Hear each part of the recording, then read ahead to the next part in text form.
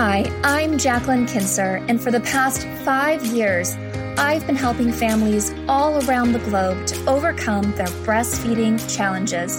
And this is the first non-clinical breastfeeding podcast that shows you how to rock breastfeeding and master motherhood through practical tips, mindset shifts, and honest conversation to create a confident and empowering breastfeeding journey.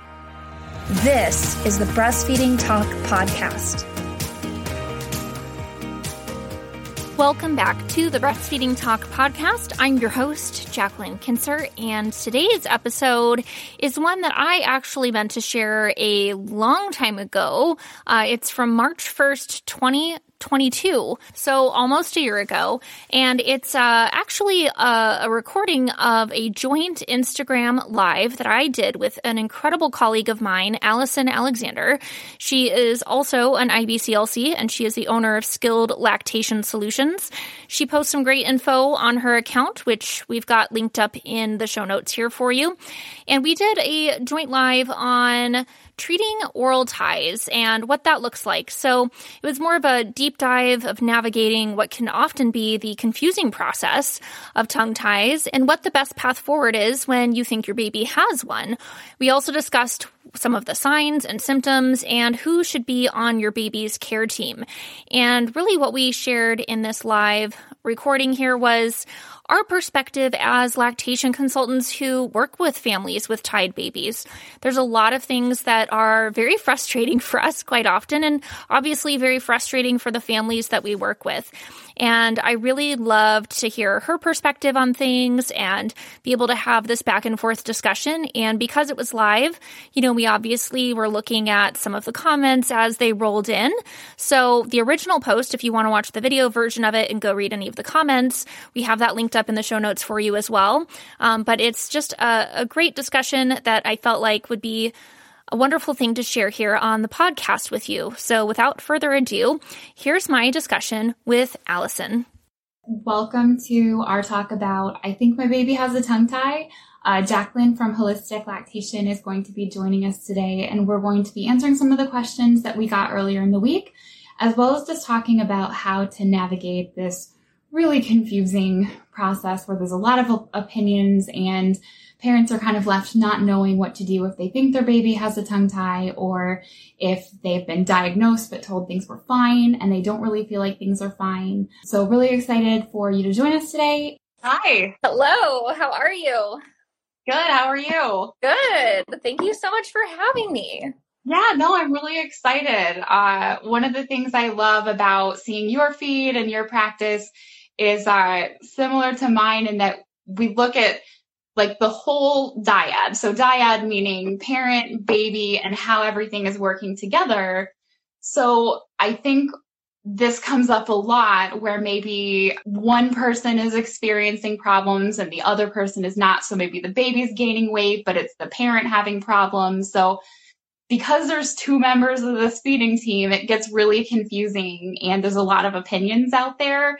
So just helping parents navigate a super confusing process, I think having like two people that know what they're talking about can be really helpful. So one of the first questions we got was just like, what should I even be looking for? Or what is a sign that my baby has a tongue tie or that that's something that we're dealing with? Now, what's something that you see? Because you work virtually, so you're assessing things with telehealth. What is something that you see often? Yeah, absolutely. And, and just to be fair, like the only reason why we're great at telehealth is because we have so much in-person experience. And I've worked really closely, as well as one of my other team members, with a local dentist that's very skilled in treating ties. We've assisted with those procedures and things. So we have that really in-depth understanding, right? But yeah, it can be a lot of things. And it's not, it's kind of a mix and match bag of symptoms, right? You could have breastfeeding pain. You could not have breastfeeding pain. You could have an oversupply. You could have an undersupply. You could have trouble latching. Someone could tell you the latch looks great, but there are always things that are going wrong, right? The baby might spit up because they're swallowing air. They might have hiccups very often. They might be gassy. They might be colicky. They might not be any of those things. So it's funny because it's like, how do we tease out, getting that information to parents like, hey, these are some red flags. And someone will say, well, my baby doesn't have that, so they couldn't possibly have a tie. And we're like, no, they can still have a tie. But also, not every baby has a tie. We're not trying to tell you your baby is tied if they're not. So it's one of those funny questions, but some really great things to look at that I would say that are really foundational is if you know deep down as a mom that breastfeeding is not going well, then it's not. And you should listen to that and you should trust that. You shouldn't be sort of gaslit in a way by someone telling you, well, your baby's gaining weight, fine, so there's no problem. Or breastfeeding doesn't hurt, so it's fine. That is the bare minimum requirement for breastfeeding to go, decently. It does not mean that breastfeeding is going optimally. If you're not enjoying breastfeeding, and I mean like you dread nursing all of the time, either breastfeeding's not for you, but more likely than not, it's because there's some underlying problem going on. Or the baby's not having a good time. And I guess if the baby hates breastfeeding, right, that's not in their DNA or their biological programming. They're programmed to survive and be able to nourish themselves through breastfeeding. So huge red flag. And that's what I hear. I see a lot is like, it's just stressful. My baby hates breastfeeding. I feel like I'm forcing them to, or they'll only breastfeed peacefully at night. During the day, it's just this battle and they're fighting and arching. And it's like, I'm fighting them to get them to eat. So like you and your baby should be having a decent time. Like it's not easy, but it shouldn't be terrible every single feeding either. Right. Absolutely. Yeah. I think, is there that learning curve to breastfeeding in the beginning? Yes, absolutely. Especially if you've never done it before. But even if you have, this is a different baby, right? But if things aren't progressively getting easier, after the first couple of weeks, that's definitely a sign that something's not going right. Could be a tie, could be something else. But more often than not, I see these lingering issues that are really caused by ties. And I'm sure you do too. Right.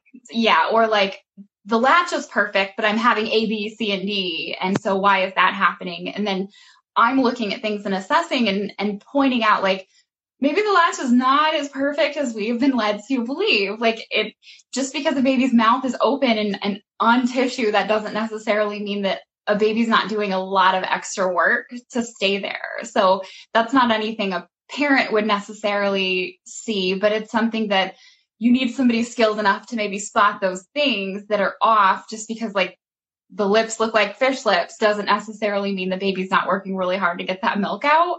Yeah. And that was another question too of like, I've already seen a lactation consultant who said there wasn't one, but I still feel like something's not right. I'm sure you get those like second and third opinions as often as I do. Oh yeah. That's primarily what we do, actually, is see people who have seen an IBCLC, seen someone that's dismissed their concerns or has not been able to give them, one, an explanation to why things aren't going well, and two, a real path forward on how to fix those things. They're often just told, well, this is just the way it is, or maybe breastfeeding's not for you, or, some other kind of solution. I think to my core and one of our values that we have in our practice is that there's hardly a breastfeeding problem that's not fixable. Like it's so incredibly rare, but it's just about getting the right expertise, the right team, the right support. And we don't pretend to do it all, but certainly, a role like us, these IBCLCs who are like us that know how to properly assess and play that detective role in finding out, what's really going on here? Why is the baby doing this? Why are your breasts doing this? And then once we understand that, then we can suggest interventions. If we see how those interventions go and that they don't work out the way we'd like, then we know there's a deeper issue going on. And so it's like this layers of the onion approach that we're taking when we look at breastfeeding or bottle feeding or whatever it is, right? To just determine, hey, is this something that we can fix as lactation consultants, or is this something that we need someone else to come in here and be a part of this team too, which in this discussion would be someone to go in and surgically release those ties or to perform body work related to the tension created by those ties. Stay with us. We'll be right back. The heart behind the iMom podcast is storytelling, because every mom has a story to tell. I know that when I talk to my friends who are parenting and we share stories, we all end up feeling less alone and more capable of loving our kids well. You can find information everywhere on the internet. Some is bad parenting advice, and some is pretty wise. We like to think there's a lot of wisdom on imom.com, and when you combine that signature wisdom with a great story, it brings parenting to life. We want a mom who's listening to see herself and her kids in these stories and rest in the confidence that she is the perfect mom for her kids. Check out the iMom podcast with new episodes every Monday. Bodywork was another question that came up too. Like, how do I even know what the baby needs or what bodywork I should seek out? Like, my answer to that is that the baby tells me. Like, the baby is the one that dictates what kind of body work they need, and they don't all need the same. Like, sometimes it's, parents can do things at home to really facilitate that tension working itself out, and sometimes they need more help. Yep. But usually just looking at what's this baby doing to compensate for this tie, and what is their body struggling with. Like, personally, that's just what usually leads me down the road of like, a physical therapist might be the best for them, or a really skilled infant chiropractor might be the best for them, of like helping to match what the baby is needing with the type of body work that would be best for that problem. Right. Well, and I think, kind of the real answer to that question, that if someone is asking us, how do we know what kind of body work the baby needs? The answer that you basically just described is ask your IBCLC, because we are trained to know that, right? We don't do the body work, but we understand when the body work is needed, what type of body work is needed. And to your post that you just posted, and I just shared to our stories, there's this mountain that you climb, this sort of path through treatment, right? And it starts with the IBCLC that's skilled in ties, because if you go to the chiropractor, well, of course, the chiropractor is going to tell you the baby needs chiropractic, and they're going to set up all these visits and things. And it's not that it won't necessarily be helpful, although in many cases I see it's not. If it's the wrong type of body work, the frequency that you're taking the baby is not correct. So, there's all these things, and they're going to try and help because, that's why they got into this business anyway, right? They want to help people. But that person is not equipped to help you with breastfeeding itself, right? They're only treating the baby. Same with going to, the tongue tie release provider and saying, I want you to tell me if my baby's tied or not. Well, they can't functionally assess breastfeeding or bottle feeding.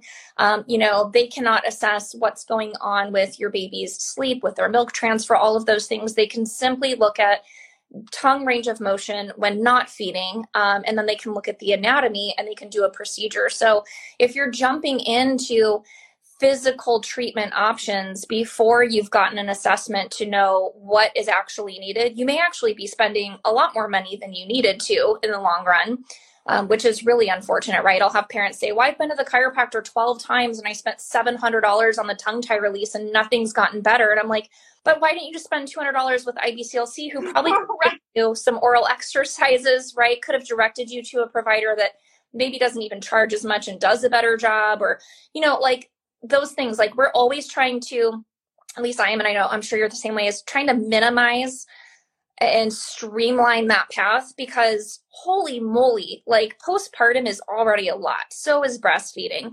Now you tack ties and your baby on top of that and treatment of that. We've got to be really careful about how hard we're pushing families to pursue treatment. Like, do we give you, everything you should possibly be doing? Yes, but it's also your IBCLC's job to tell you, like, here's what's absolutely necessary. These things are kind of fluff. They're kind of optional. It's like, we're not going to tell you to buy 3 different breast pumps, right? They might all be good breast pumps that would work great for you, but we're typically going to go with the one that would work best for you. So that's the same idea when we're talking about ties. And I don't like hearing that an IBCLC has sent a family on this wild goose chase of occupational therapy, speech therapy, feeding therapy, physical therapy, 2 different dentists, 3 different chiropractors. And then I see them and like, okay, let's just, again, streamline the process, focus on what specifically this baby needs. And the problem with all those other providers is that none of them have been educated to take care of the dyad, which is both sides. They are only focusing on your baby. And if they don't focus on the other half, you're not going to see the same progress, because you can't do something to one without doing something to the other. You have to treat both at the same time. Yeah. So like if we're just messing with the baby, we could be messing with the milk and not even knowing it if we're ignoring the parent side. So the problem with the wild goose chase is that you spend time and money and you don't get this full, holistic sense of both sides being treated and improving. Then like you said, starting with the IBCLC, we don't do it all, but we should have the skills to know what is necessary to see progress. And it's not 12 visits with the chiropractor. It's not, this long drawn out process that takes a whole maternity leave just to get through. And then the parents are going back to work, in a lot of cases. It's like they spent 12 weeks trying to breastfeed their baby just to hand them off to somebody else to bottle feed. So it's extremely frustrating to hear that wasted time, wasted money, wasted energy. So you mentioned like an IBCLC who specializes in ties. So that isn't all of them, and that's okay. But I think that's important for parents to know too, that I don't see like NICU babies, extremely premature babies, not my area, not something I'm comfortable navigating. And if someone came to me with that situation, I would refer them to an IBCLC that specializes in that particular case. Yep. So I think as a profession, we need to get a little bit better about knowing what we're good at and what our specialty is and referring out if that's not us. So in the case of ties, though, it's not a one size fits all. Not everyone has pursued additional skills and education to not just identify that there might be one, but actually help. So like, and you said you find that you're a second or third opinion in a lot of cases for people who haven't gotten answers. What do you tell people to look for in terms of like, if you're looking for an IBCLC to work with, if you suspect a tongue tie, like what are some questions you should be asking? Yeah, absolutely. I love that you said that. It's one of the biggest reasons why I've grown my team and now 5 lactation consultants. Like I've got Nicole, she's a registered dietitian. She works in the Children's Hospital and she is an amazing expert on diet and food intolerances. Now I know a lot about that stuff and I've definitely done those cases and created like even a course on that, but I would much rather have Nicole where that's like her wheelhouse to do that. Right. But does she know how to work with like, a 3-month-old baby who's struggling to breastfeed as well as someone like me or someone else on the team? No, absolutely not. So when you pick a provider on my team, they're specialized. Like if you want an oral tie assessment, you're going to work with Kate, or me if I'm doing appointments at the moment. So it's really, really important to know that. And what do you want to look for? Well, first of all, you want to know like that this person, either it could be from, if you're doing kind of a passive investigation, right? If you're looking at their website, if you're looking at their social media, let's say, like, do they talk about ties, right? It's one of my sort of requisites when I'm looking at potential providers to treat ties. Do you have like under your services section, like, do you have tongue ties on there? If not, if you're telling, all this story about how you do Invisalign and whatever, and maybe I don't even know if you work with infants, like may not be a good fit, right? To be fair, a lot of people don't update their websites. But if you're doing a passive investigation, like hopefully there's a mention of ties somewhere there, right? And, everybody's, like I said, they're going to be eager to help you, right? These are people that are in professions where they want to help you and whatnot. But just, you could ask some questions like, what frequency do you see ties in your clients that you work with? Because if someone says really rarely, almost never, I'm going to say that they probably don't know how to properly assess for ties. It's not the vast majority of babies that have ties, but it's certainly a threshold where if you are working with people that have breastfeeding problems, you're seeing ties a lot. And so if you're saying, oh, only once a month and I see so many patients, like, probably want to go somewhere else is my suggestion. And then just ask them, like, what do you do when you find, ties during your assessment?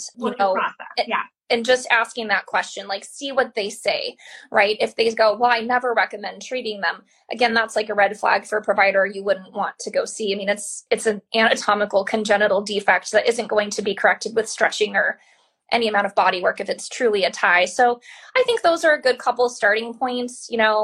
There's a lot of nuances you could get into, but I would say any provider like you or I as an IBCLC that really focuses on and specializes and works with ties, like if you come to us with questions, like we're going to have an answer for you. So, just I would say just, ask questions, just kind of do a little interview, whether it's text or an email or a phone call or something like that. Yeah, you're usually talking with someone before you set up an appointment. So those two questions are really good. Like, how often do you see them and what do you do when you find one?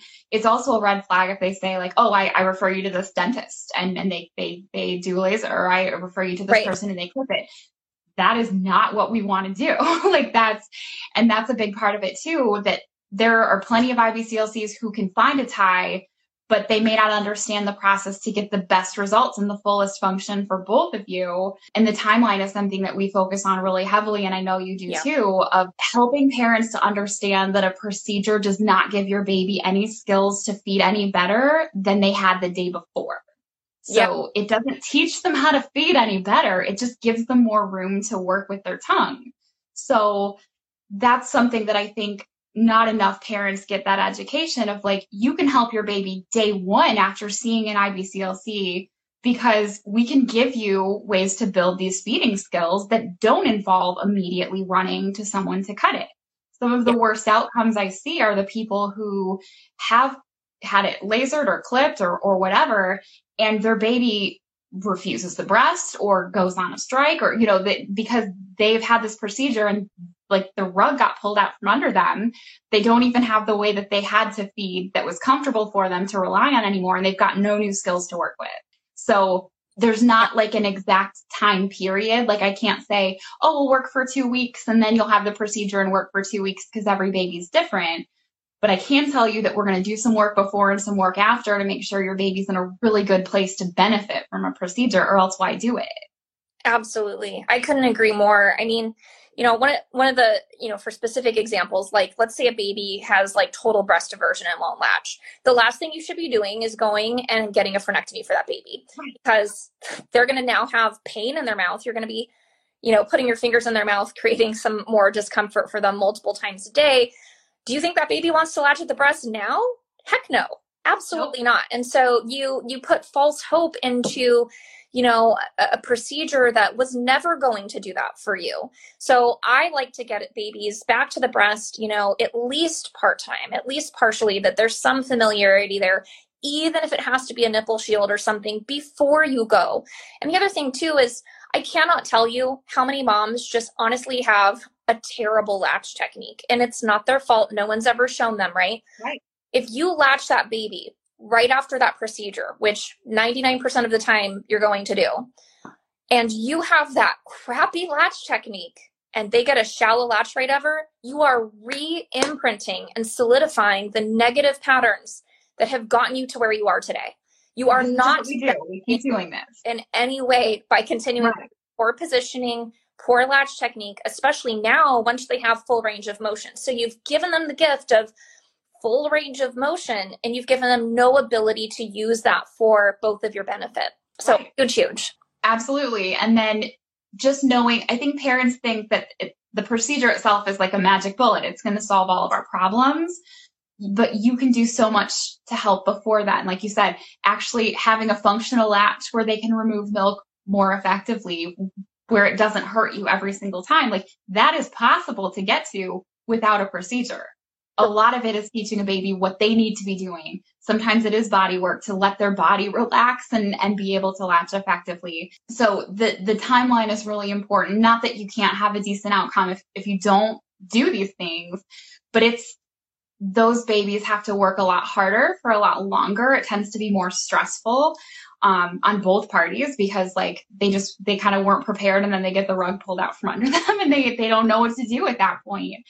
Very true. And then I have parents ask me sometimes, like, I go into detail about what it's going to look like, the healing process afterwards, and what we need to do afterwards to make sure that they get like the most benefit from this procedure. Like again, or why do it? If we do like a hip or a knee replacement and then we don't do physical therapy afterwards, are you going to get the most benefit? No, like your body's still going to struggle. So parents, if they're honest with me and say like, I don't plan to do anything afterwards, I would just as soon have them not do it than to put their baby through it and then not do the work afterwards, because 100%. That is so important to healing. 100%. So yeah, it's if a provider being pain and a waste of everyone's energy and resources, and can potentially make breastfeeding worse. You know, I think to your point, oh yeah, if you do not do the aftercare, and we don't just mean stretching the wound or lifting the tongue or the lip or whatever, if you do not do proper aftercare,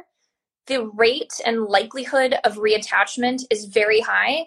And most of the time when I see significant reattachment because the aftercare wasn't done properly, the body work wasn't addressed, or, the breastfeeding wasn't managed well, that reattachment actually makes your baby worse off than before they had the ties released.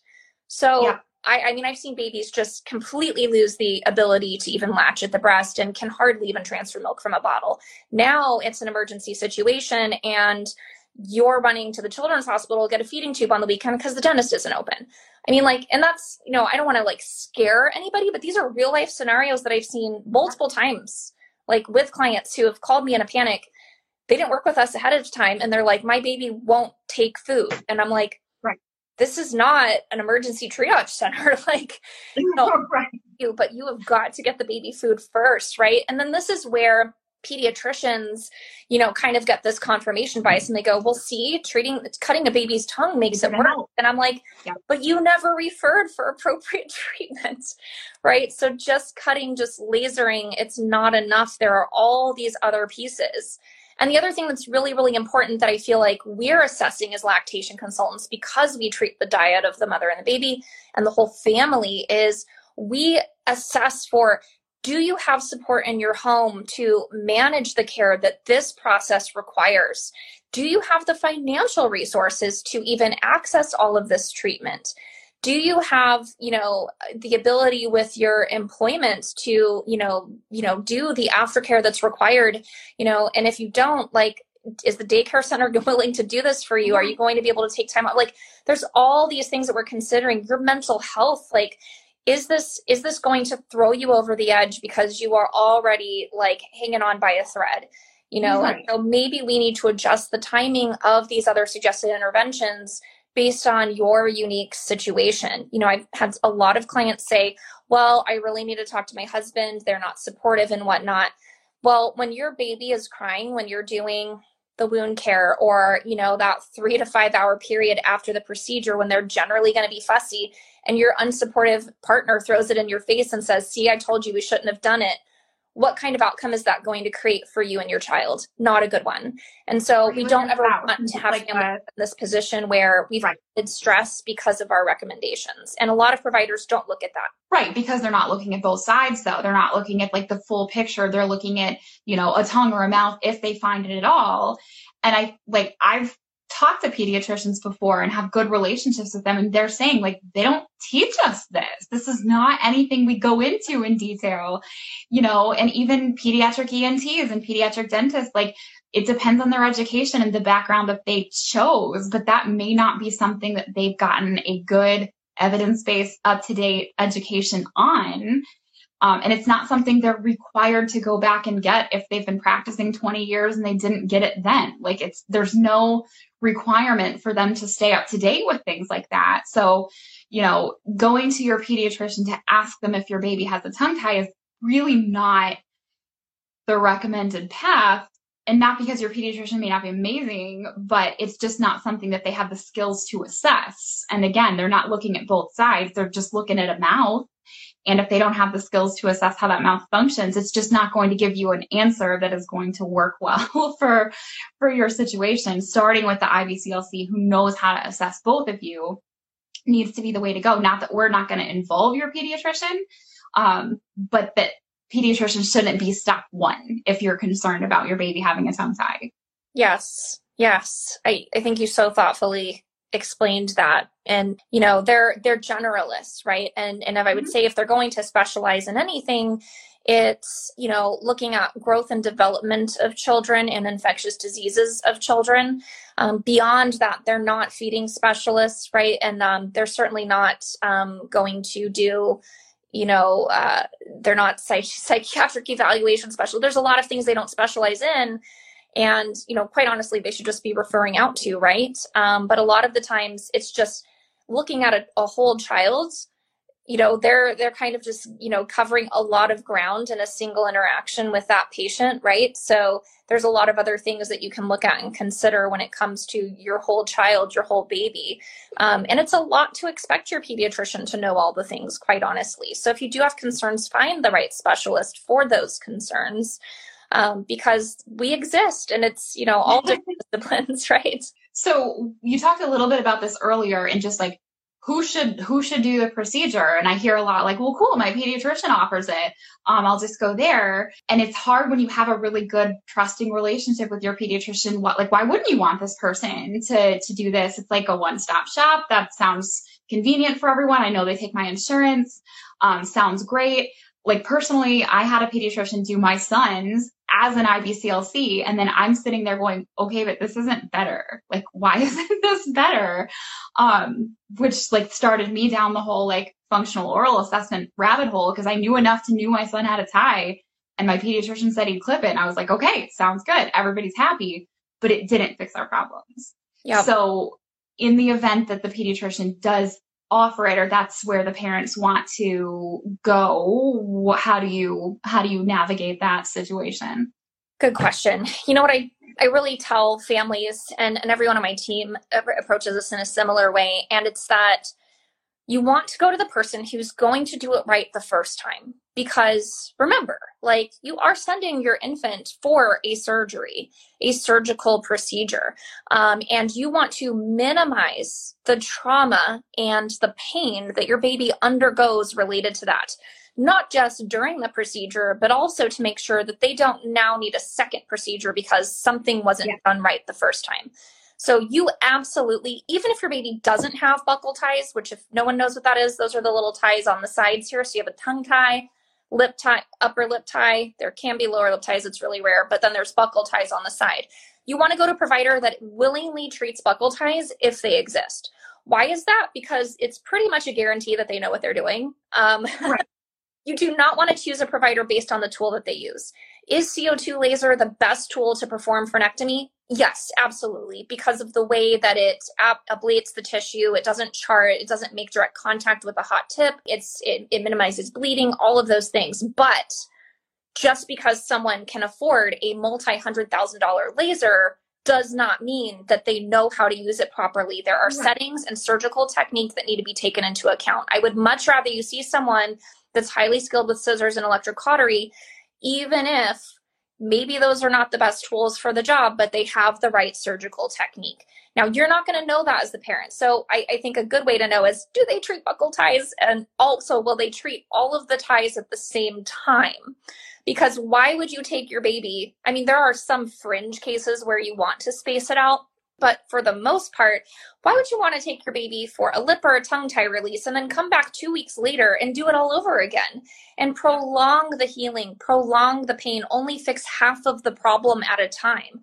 Like, that is cruel to babies, I think. And so I just would say I really don't advocate that. So for a couple things to look for, but generally speaking, dentists, pediatric dentists tend to have the most training, tend to be the most motivated to get continuing education in this field. Second to that, I would say, I see pediatricians actually stepping up to the plate a lot of the time. But keep in mind, for a pediatrician, it's typically not worth it for them to pursue also doing procedures. Like, they're not going to remove a skin tag on your child. They're going to refer to a dermatologist. And there's a reason for that, right? Is that it just interrupts their whole patient flow. It may not be very financially viable with everything else that they're doing in the practice. It's kind of like too much context switching in a lot of ways.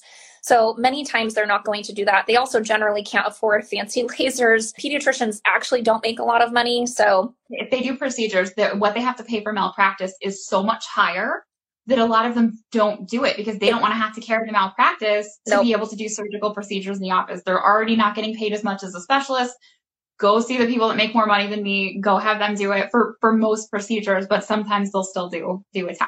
Yep. Dentists can use a laser for other dental procedures. So it makes a lot of sense for them to kind of already have the laser and then also add on this procedure because they've already got the tool. They already have that sort of malpractice liability insurance in place, right? So laser safety protocols. I mean, there's a whole thing. And then I was just going to say ENTs, they will often do the procedure. Most of the time they don't have the proper training though. And Dr. Gahary says this because he's an ENT and he's like, ear, nose, and throat. He was like, there's nothing about mouth in that acronym. And he's right, because yes, they can remove tonsils and adenoids and work on turbinates and do all these other things.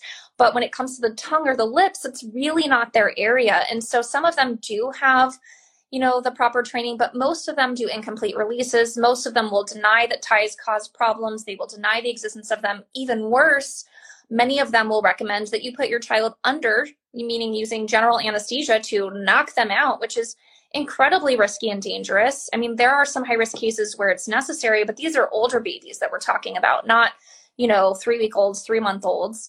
And so there's a huge problem, and then there's other kind of, fringe nurse practitioners that can practice independently and do this, and midwives and whatnot. So most part, I would say a dentist is usually a good bet. For the most part, yeah. We have one ENT who has pursued training and has, perfected a surgical technique. And it's nice to have both options. But like we say, hey, you can see him, but no, he's a unicorn. Like you can't just see any ENT and expect them to have these skills. But he is an airway specialist. So that's how that rabbit hole kind of happened, is he understands the implication of tongue tie and a healthy airway. So your generic ENT who does like ear tubes and tonsils, that's really not something that they've done a lot of education and training.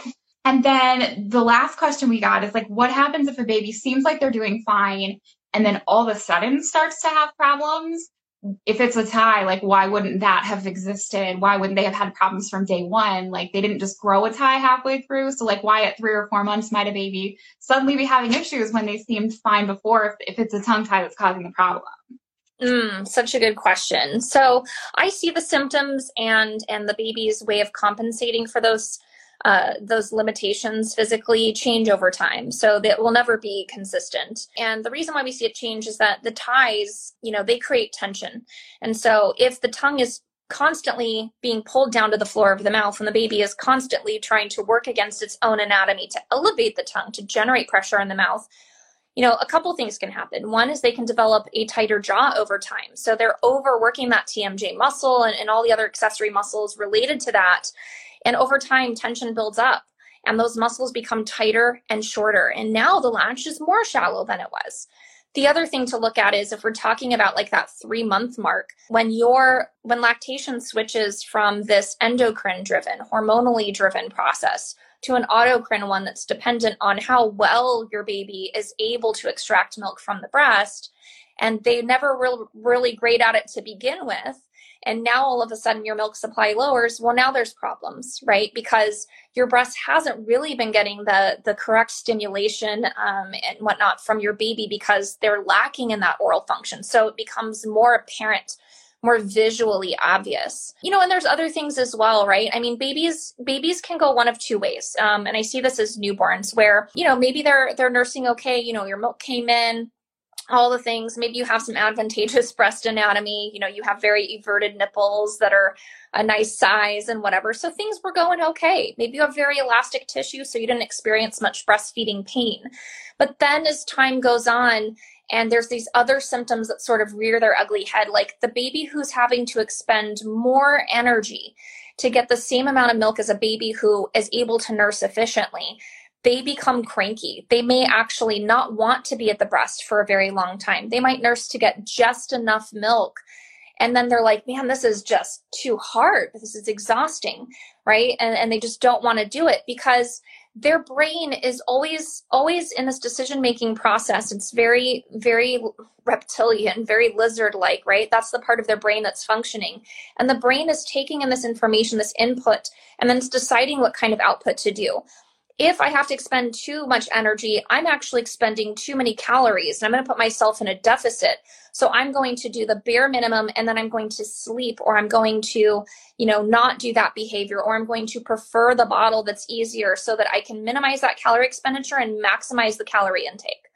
And this is just a trade-off that the baby's brain makes. It's not a conscious decision. It's not a personal preference that baby has, but that can change over time as well. So a lot of parents are very confused by their baby's signals. That's why you need to work with an IBCLC You can tease out what's going on and go, that baby's not lazy. That baby is going to sleep because breastfeeding or bottle feeding is too hard for that baby.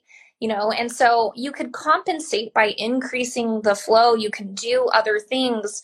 But if you constantly have to do those compensations to make breastfeeding work, breastfeeding's not working. Right. And that's so many times the parent is jumping in like, well, if I hold it perfectly and if I position them perfectly and, I do all these things, then breastfeeding is going great. But you're having to do, like, you should have to like support your baby and make the milk. Like, that's your job. That's it. Everything else your baby should be capable of doing on their own.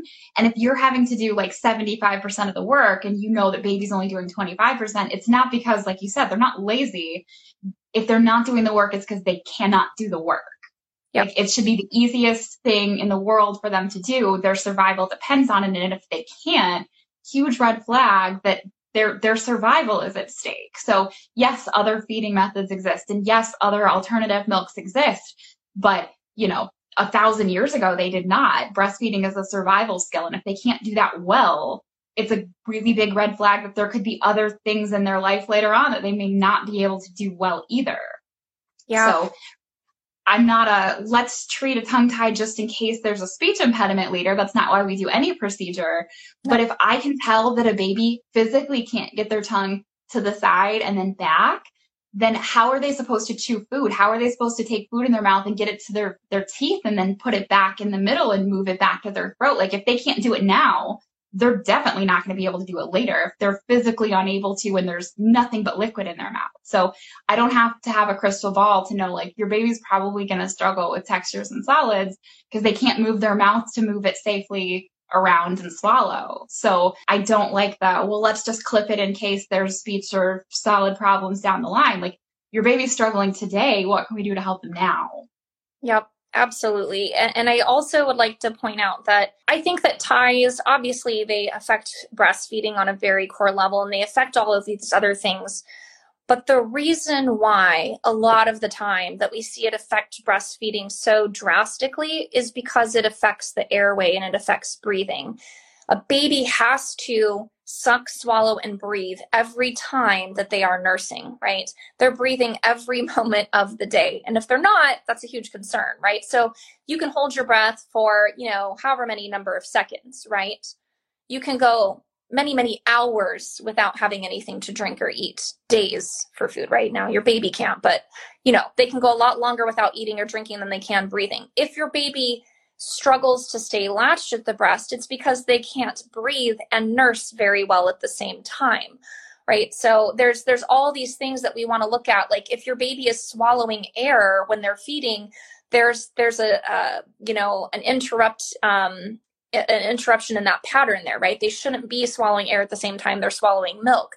So babies get defensive and protect their airway in different ways. Oftentimes they're sleeping and breathing through their mouth, which they should be obligate nose breathers. And if we're seeing those problems now, what we need to understand is that misbreathing affects your child's whole body, their brain development, their ability to emotionally regulate themselves, to self-soothe, right? If your baby can never handle being put down, but they nurse great, there's something going on. And so airway is the foundation to feeding issues, to neurological issues, to psychiatric issues, to, body tone and tension issues, and all of these things, right? It can be the foundation of, how well your baby eliminates stools and so many other things. And so when we're observing what's happening with breastfeeding, maybe the baby can get milk and maybe they can do it without causing you pain. But is this baby able to maintain a functional airway while doing that? And that's another huge consideration that impacts your baby today. Now, does that mean they have sleep apnea today? No, it means they might have it when they're 30. But if they can't breathe well today, they are not doing well overall. And so that's another big consideration to take into account. And this may be something really hard for you to be able to tell as a parent, but it is one of those, like, this is an immediate issue and we need to make sure this baby can optimally nose breathe without over breathing and being at a super fast pace and never being able to sleep deeply and all those things. Yep. And airway is obviously like that. That's life, so it's like, it's literally breathing, eating, we're talking about like the basic hierarchy of like human needs to function and stay alive. And tongue function impacts those really, really big things. So, like I was told that by a provider that I don't revise if the only issue is maternal pain. So that's the mindset from a lot of people. And healthcare right there. Right.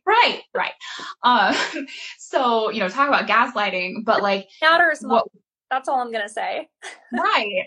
But first of all, thank you for that. But I'll just be in pain 12 times a day, I guess. But you've ignored the fact that my son is mouth breathing. You've ignored the fact that he's refluxy, that he's never settled, that, all these other things that are an issue now. Like you're looking at a growth chart and that's it. And, he's more than a growth chart. He's a whole person and he's got this whole life ahead of him and he deserves to be set up for lifelong health. And, his diabetic sleep apnea tongue-tied father did not get that same, same trajectory. There's so many things that can be impacted by airway health. And we have the privilege of being able to address them and help parents with them early. And then parents just need to know, I think, how to navigate a really confusing process a little better. So I really appreciate you hashing some of this out, and hopefully people have felt like they've got a little bit more clarity in how to navigate.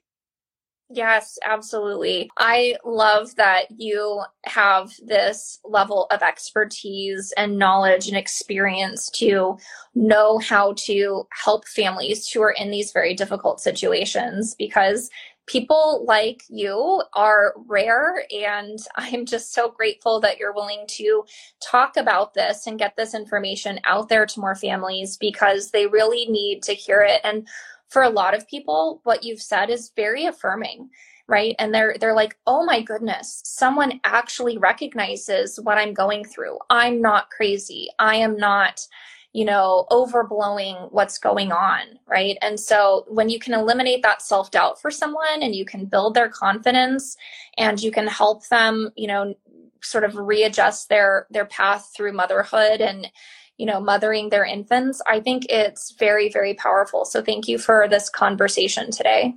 Oh, you're so welcome. It was great. Bye. Bye.